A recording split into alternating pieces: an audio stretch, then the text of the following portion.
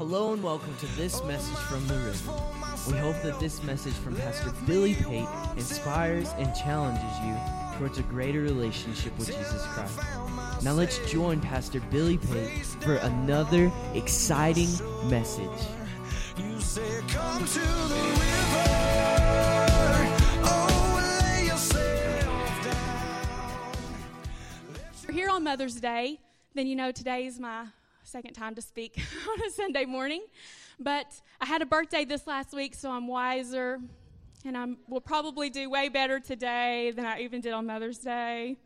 Because I'm 29 now with 7 years experience. And so I expect that you will just be wowed by that fact.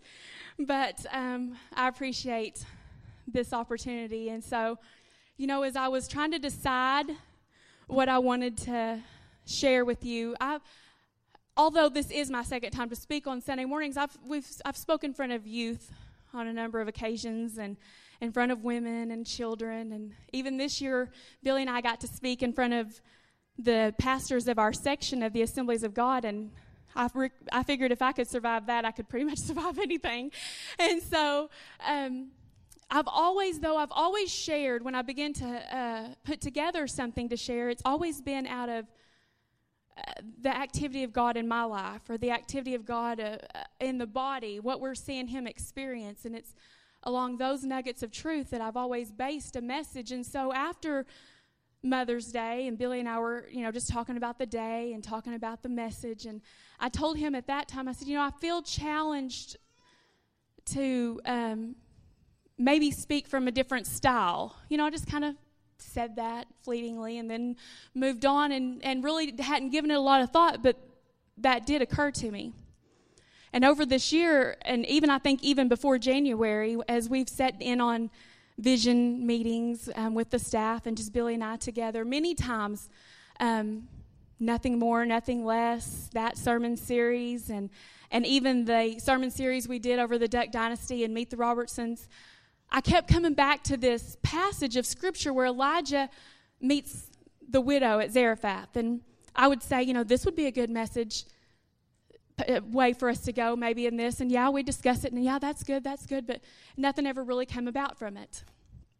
And so a few days ago, when I sat down with all of my Bible and my laptop and all my notes from devotion and the things that Billy and I had talked about, and every one I could connect with life on, and every time we would talk about a certain subject, that's good, I think that's a really timely word. And then I sat down with all of that in my lap, and I couldn't connect to any of it.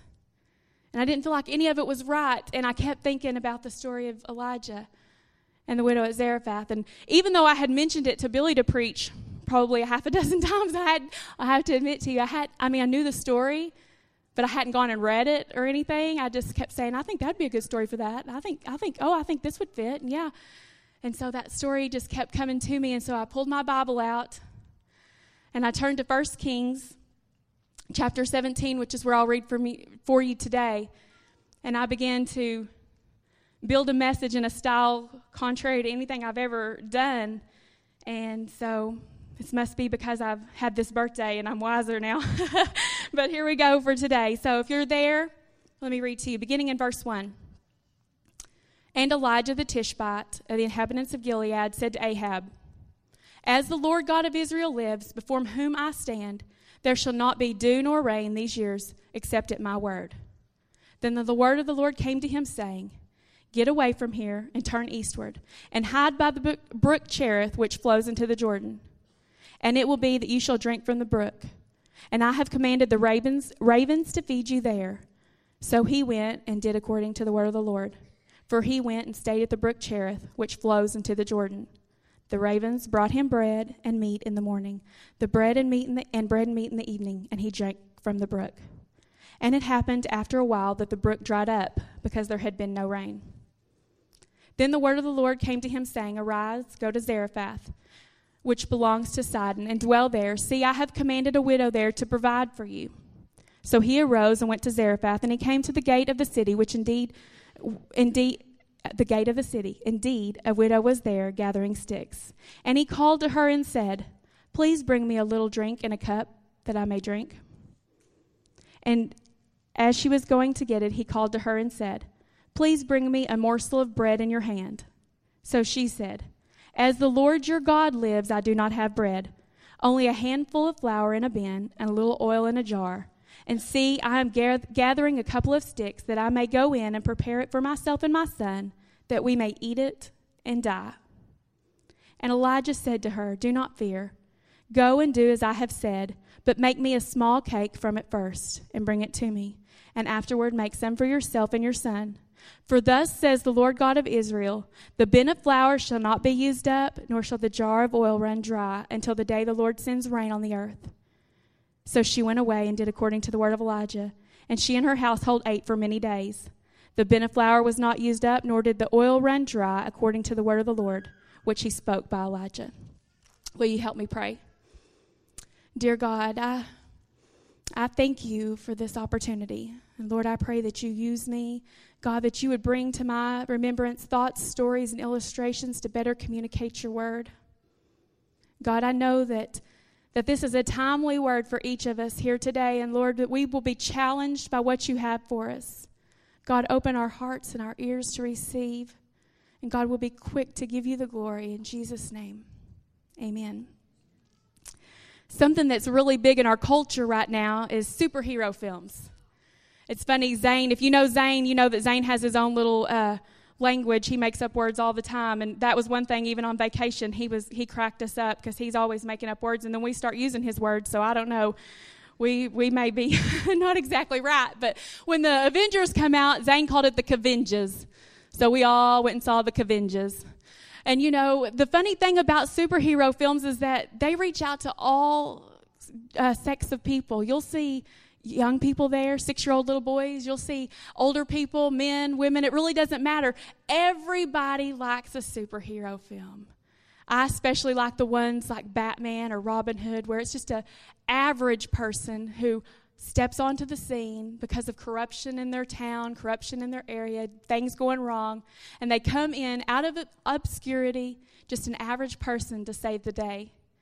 And, you know, in this story of Elijah, we see very much that it's like Elijah. When I was reading it, this is the very first account that we have of Elijah in Scripture. And it picks up and it says, "And Elijah the Tishbite," as if we're picking up in his story and we know exactly who he is. But this is the first account. We know nothing about Elijah. And so when I read that, it's kind of like it's a bird, it's a plane, no, it's Superman. You know, we don't even know anything about him. This is his first time onto the scene, and he steps out, and he stands before this king, and he makes this proclamation. And if you know anything about Scripture, anytime anyone is introduced, we always are given some sort of history about them, but we're not given very much about Elijah. We aren't told, you know, his lineage or maybe his training. We don't know much about his parents. He's just Elijah. He's just a man. We know he's a prophet. Probably they knew he was a prophet by the way he was dressed, but nothing's mentioned about anything about his background. Very little emphasis is placed on his background. He's just simply called the Tishbite from the inhabitants of Gilead. And so here he is, and he stands before this king. And if just to refresh us all on Ahab, let's go back to King David. King David has a son, Solomon. We know Solomon becomes king after David. And toward the latter part of Solomon's reign, he begins to allow idol worship to begin to happen in the kingdom of Israel. He allows them to marry foreigners and then make alliances with these foreign countries. And so this allows idol worship to come in. He also begins to heavily tax the people. And so when Solomon dies and his son Rehoboam takes the throne, 10 of the tribes, except for Judah and Benjamin, approach him under the leader of Rehoboam was the son, under Jeroboam. Try to keep those two straight. He approaches Rehoboam and he says, "Hey, let's try to do away with some of these taxes." And of course they don't, and so they sort of do their own Boston Tea Party, and they just secede from the nation of Judah, and they become the nation of Israel. And now around 58 years later, we have King Ahab. Every king after that succession was evil. And they became more evil and more evil and more evil. And now we have King Ahab, and he's taken the throne after his father. We know him to have married Jezebel. And Jezebel was wicked in and of herself. She's introduced Baal as an idol worship for the kingdom of Israel, and everyone is worshiping everyone but God. And so here Elijah steps out, this superhero, and he stands before this king. You know, I was always scared to speak on a Sunday morning because I was afraid that I would maybe talk for 5 minutes and I would leave and we would all get out of here at 11:25 and y'all would make fun of me. But Elijah's first sermon is one sentence long.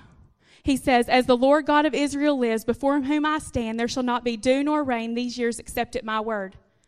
One sentence long, so it made me feel better to know that Elijah, this superhero of the Bible, his first message was just one sentence long, so it gave me hope. I knew I could do it. Even if you made fun of me, I could make it. And here he stands before this evil, vile king, and he says there's not going to be rain until I say there's going to be rain. You know, David in his time and in all of his battles had fought very hard to annihilate worship of Baal, to annihilate idol worship. In fact, he had pretty much wiped it out of the children of Israel, but now we can see it's being reintroduced into this kingdom. But Elijah stands there. His name meaning, his name meaning, my God is Yahweh, stands in front of this vile king and makes this proclamation in and of himself. Not only is he saying there's not going to be rain until I say that there's not going to be rain, but he's saying my God is Yahweh, the very God that you're trying to do away with, the very God that you're trying to push out. He stands there, my God is Yahweh, and whom I stand before today, and I tell you there will not be rain until I say there is rain. His very name declaring who he is, his allegiance to God and his protest against Baal. My God, Elijah, my God is Yahweh. Elijah, the superhero. From the beginning of time of opening the doors of this church, many, many speakers have stood up here and they've each told us that God has a purpose for our lives. I can remember when Sarah Worley was here and she told us that God had a unique assignment for each of us. Same is true even for you as it is for me. Your name's declaring something. Elijah's name was declaring that my God is Yahweh. What is your name declaring? What is your name saying about who he is in your life? We're all created with unique opportunities, with unique potential, and they're limited only by our attitudes. They're limited only by our faith and our awareness of God, and only by our availability to him. So in other words, who am I? And who are you? What is your name? What does your name say about you? What statement are you making with your life? See, Elijah stood there and he was making a bold statement. He was saying, I don't worship Baal. My God is Yahweh. His very name said, we know nothing about him. He was an average person as far as we know. Possibly he had godly parents with his name being this, but we don't even know if that was his name from birth. We know nothing about him. Superhero names are always tough. They always make a statement. Superman, Batman, the Hulk. We wouldn't follow a superhero named Frank. What's dun da da da Frank? Really? No. Daisy. No. We want a superhero that's tough, that their name declares something. And you've got a name in the kingdom, and your name declares something. What is your name declaring? Who are you? What is your name? What statement are you making with your life? Are you living on purpose? Are you living intentional? Are you living with allegiance to God? Are you living in protest to the God of this age? These are all questions we have to ask ourselves. It'd be easy to say, well, he was Elijah and he was in the Bible and he was somebody, but we know that, I've just said to you, we know nothing about him. None of that. It doesn't say that he was trained like Paul from his birth with all the law. It doesn't give him a great ancestry or lineage. We do away with all that. We know he doesn't have all that. We try to excuse ourselves many times from characters of the Bible and live a mediocre, run-of-the-mill life because we think, well, they were chosen by God because they were something special, and I'm just me. And so I can't be that, and I can't live that way. If you were here Wednesday night, we talked about in James 5, verses 16 and 17, it says, confess your trespasses to one another and pray for one another that you may be healed. The effective, fervent prayer of a righteous man avails much. Now, verse 17. Elijah was a man with a nature like ours, and he prayed earnestly that it would not rain, and it did not rain on the land for 3 years and 6 months. He was a man with a nature like ours. He was like you, and he was like me. He was not of the who's who of the day. They didn't know who he was when he stood up there. All he was boldly proclaiming, "My God is Yahweh." He rose above his weaknesses. He rose above his temptations. He rose above his personal failures. He rose above his fears. And he lived a life based on his name and not based on his inadequacies. He lived based on, "My God is Yahweh." Everywhere he was weak, God was strong. And he lived on that. He didn't live on what he didn't have, on the past he didn't have, and maybe the upbringing he didn't have, and maybe the parents he didn't have. And you can disqualify yourself all day long. Well, I wasn't raised up in church, and I don't come from a good family, or I don't have the money, or I don't have the right this, and I don't have the right that. But that's living based on yourself and based on your own inadequacies. Live based on God is your God. Live based on, "My God is Yahweh." Live like Elijah. Let him be strong in your weakness. Don't live based on yourself. Elijah rose above it, and he stands before this vile king, and he delivers the word of the Lord. And then if you'll notice in verse 2, as soon as he finishes, it says, "Then the word of the Lord came to him, saying," God gives him a word. He goes to the evil, vile king. He delivers the word. And then verse 2 says, "And the word of the Lord came to him, saying." I find that interesting, don't you? That in his obedience, the next word came. Many times we say, God's not telling me what to do. I don't know what to do. God's not telling me what to do. God's not answering my prayers. God's not speaking to me. Well, have you done the last thing that he told you to do? Because if we didn't do the last thing he told us to do, then why would he tell us something else to do? He's waiting on us. God is always speaking. He's always speaking. And if we haven't heard him, maybe we need to examine and ask, have we done the last thing he told us to do? Elijah appears before the king, and he completes his assignment. And then verse 2, very next, "Then the word of the Lord came to him, saying." His obedience and his application gave him a greater capacity now for God to speak to him again. His obedience and his application. If God speaks to us, do we obey and do we apply what he tells us to do? Do we fall in line with that? It gives us a greater capacity, more insight into his truth, and a sensitivity to his direction.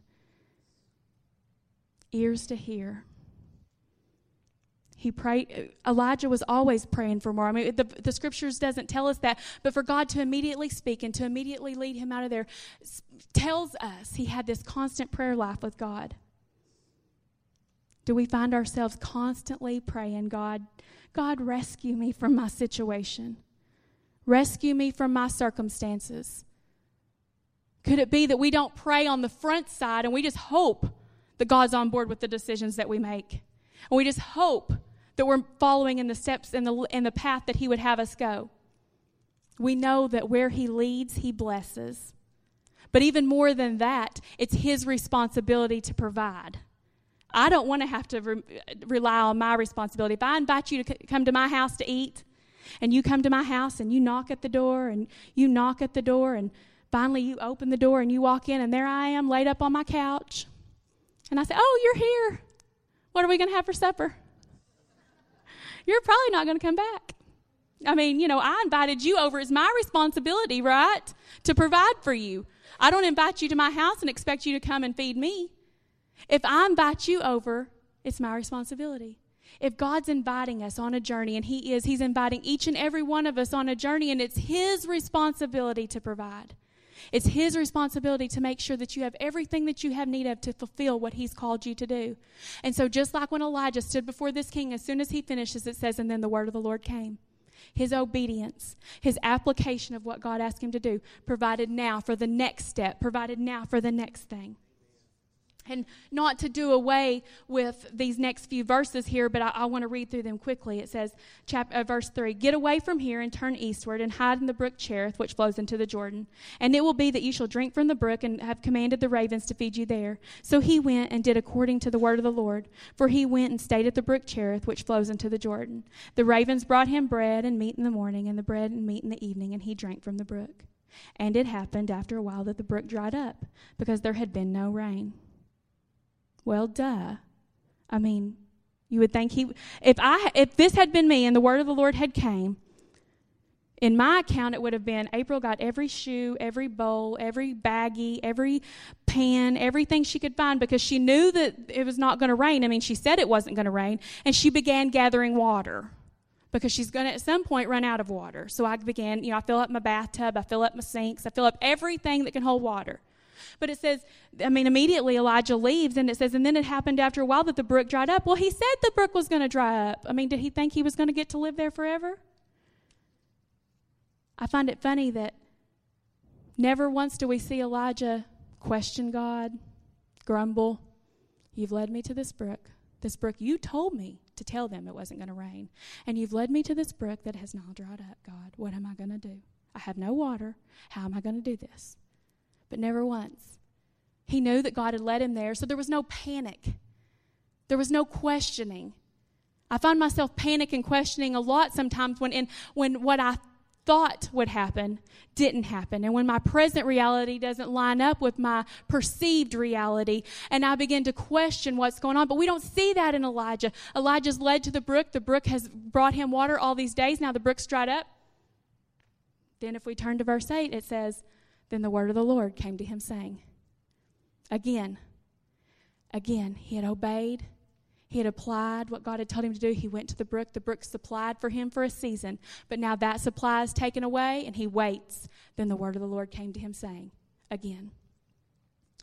I think it's great that he doesn't question God, and he doesn't go on this bicker session with God.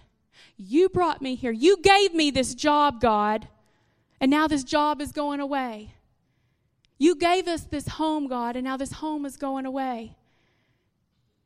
He trusted God. He knew that if God was taking it, God was going to bring something else in its place. And can I say to you today that if God's taken it from you, don't hold on to it with everything that you've got. Let it go. If God's taken it, give it to him. He has something better to give you.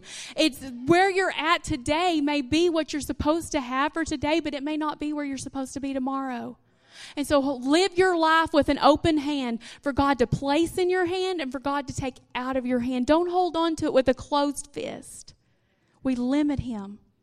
Verse 9 says, "Arise, go to Zarephath, which belongs to Sidon, and dwell there. I have commanded a widow to provide for you." He commands arise, go, stay. He also promises provision.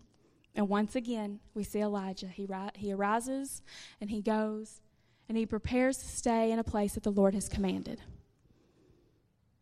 A place with a widow. He knows he's going to see a widow. We know as we read further, she's a Gentile widow from a pagan nation. We know she's poor, she's destitute, she's starving, and she's probably depressed. I mean, here she's about to go fix her last meal and die. And that's who God has chosen to take care of his prophet. Don't you know that he was thinking, well, he probably wasn't thinking, but I would have been thinking, God must not think very highly of me. He has sent me to this little old lady who's destitute. She's preparing her last meal. She's depressed, and she's about to die, and she's going to be the one to take care of me. Verse 10 says, "So he arose, he went to Zarephath, and he came to the gate of the city. Indeed, a woman was there gathering sticks. And he called to her and said, 'Please bring me a little water in a cup that I may drink.' And as she was going to get it, he called to her and said, 'Please bring me a morsel of bread in your hand.' And she said, 'So as the Lord your God lives, I do not have bread, only a handful of flour in a bin and a little oil in a jar.'" She's the person that God's commanded to take care of his prophet. You know, we know in Isaiah that he says, his ways are not our ways. And we see as this this strong man. I mean, we know, he's a mountain man. Do y'all watch Duck Dynasty? And y'all know mountain man talks real slow. Well, I don't know that Elijah talked like that, but he's a mountain man. He's a strong man, and here he comes to this little destitute widow to take care of him. How embarrassing it must have been as he come around the corner of the city, and there she is. I'm sure she looked down. I know she wasn't gathering her sticks thinking this is my last meal and I'm about to die.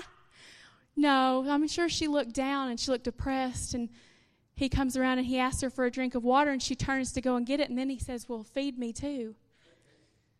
And how scary that must have been for her to follow the command of him, to go and to make that cake, knowing what she has in her bin.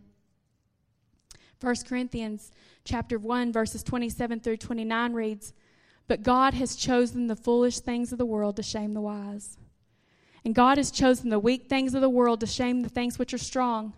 And the base things of the world and the despised God has chosen, the things that are not, that he might nullify the things that are, that no man should boast before God.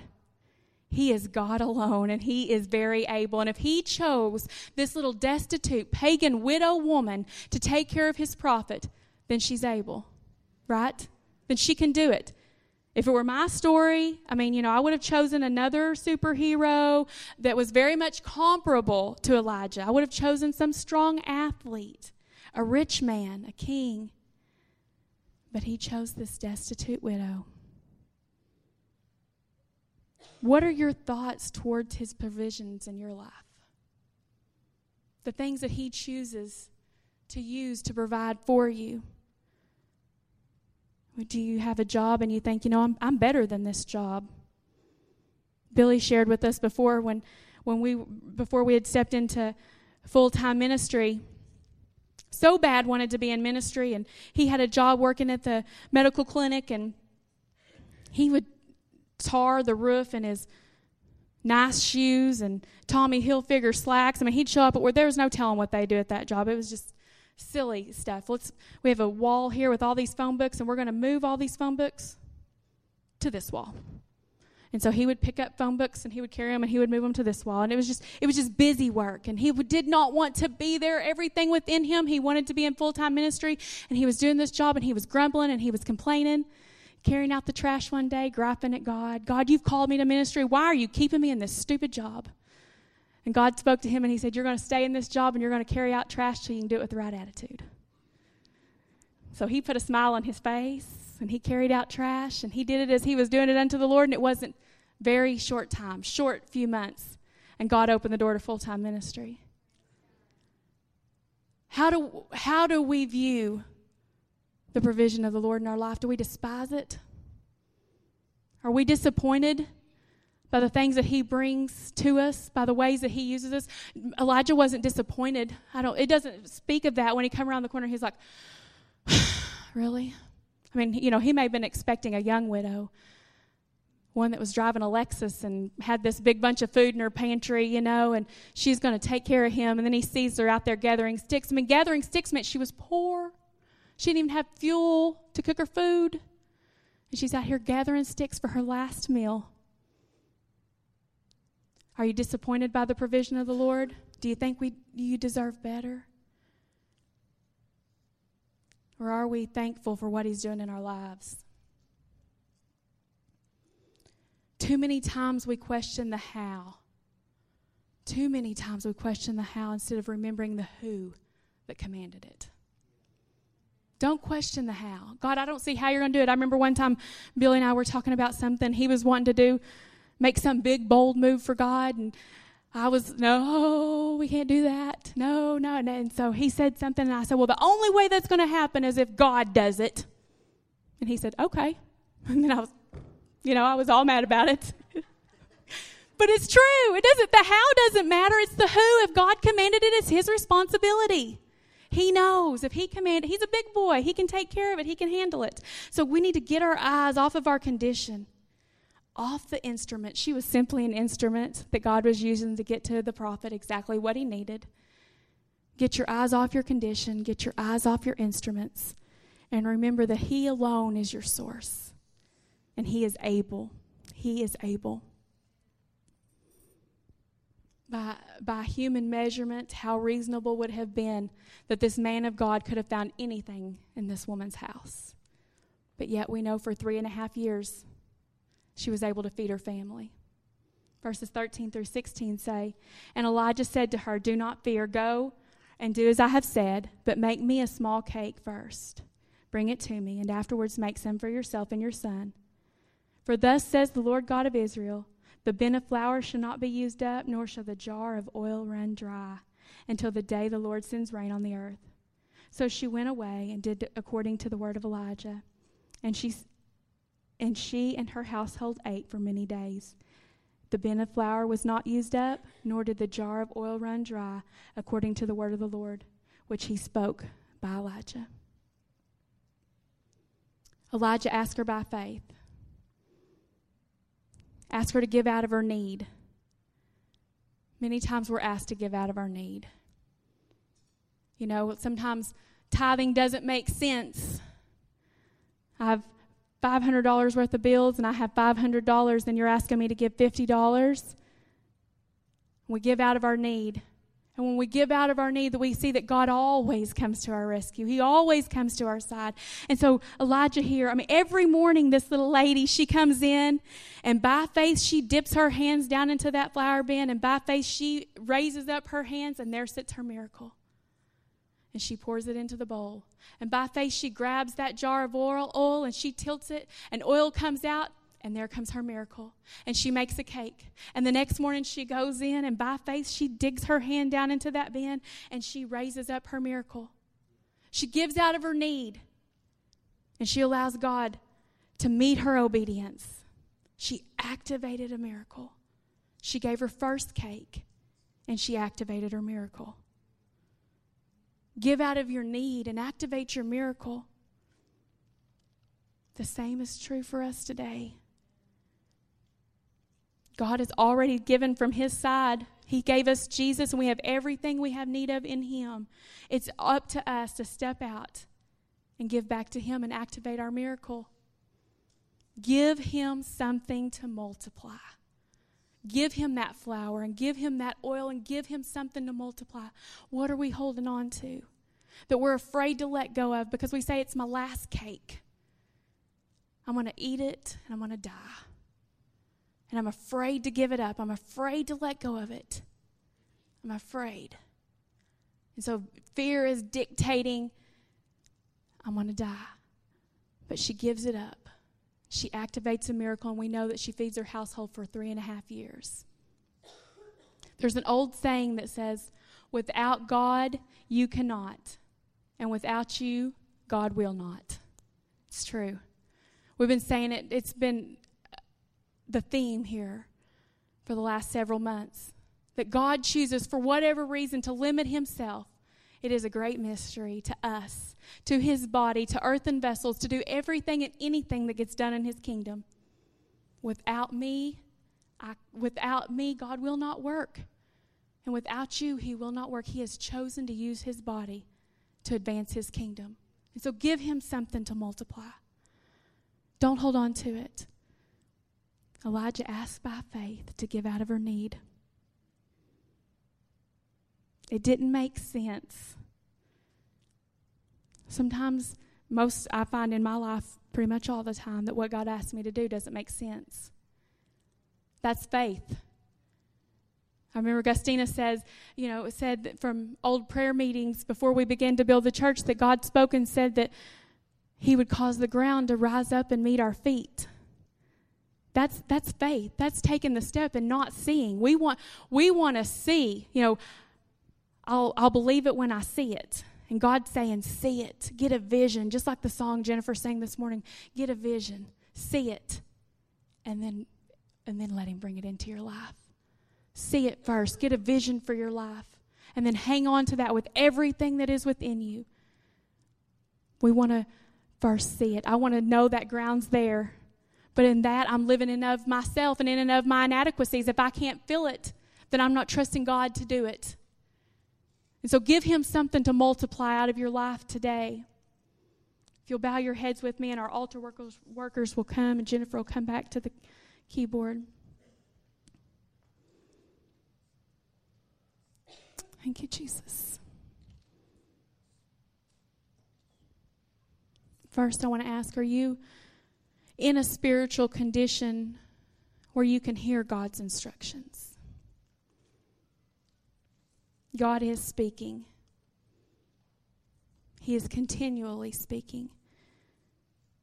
And so, do you know Him as Lord and Savior? Is there something between the two of you that would cause communication to be inhibited?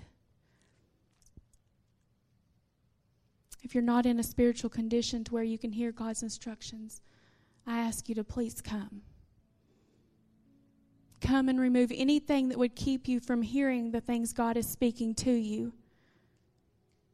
If you think, my life belongs to Him, but I feel like He isn't speaking to me, and I don't know what He would have me to do next.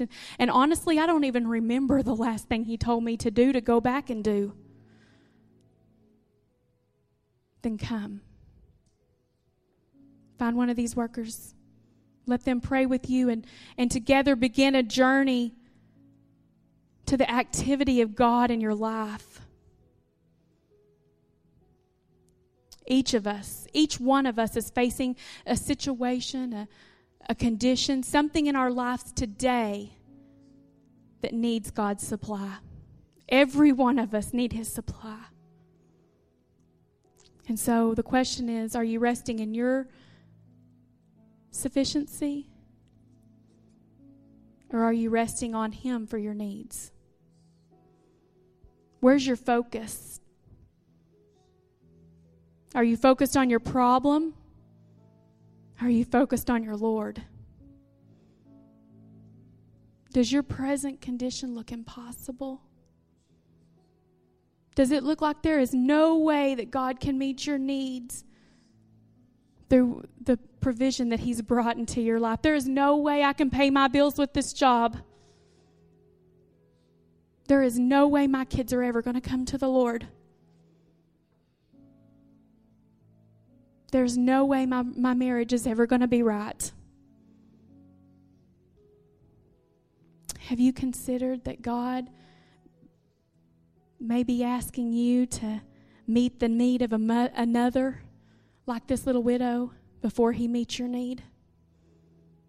He may be asking you to give Him something to multiply so that He can meet the need of another, even in and among your need. But it looks impossible. God, how are you going to do it? All He asks is that we release it to Him, that we place it in His hands and we trust it to Him. And so if that's you and you're saying, God, I need your supply today, it's all of us. Come and place it in His hands. Give Him something to multiply. We hope you have enjoyed and been encouraged by this message. We would love for you to join us at the river on Sunday mornings at 9:45 for Sunday school and at 10:30 for morning worship. We also provide our midweek service for all ages on Wednesdays at 7 p.m. If you would like to support the various ministries at the river, please go to our giving tab. We would love for you to visit us at 1110 South Preston Street in Burke Burnett, Texas. And as always, we encourage you to come experience life with us at the river. Till I found myself face down on your shore. You said, come to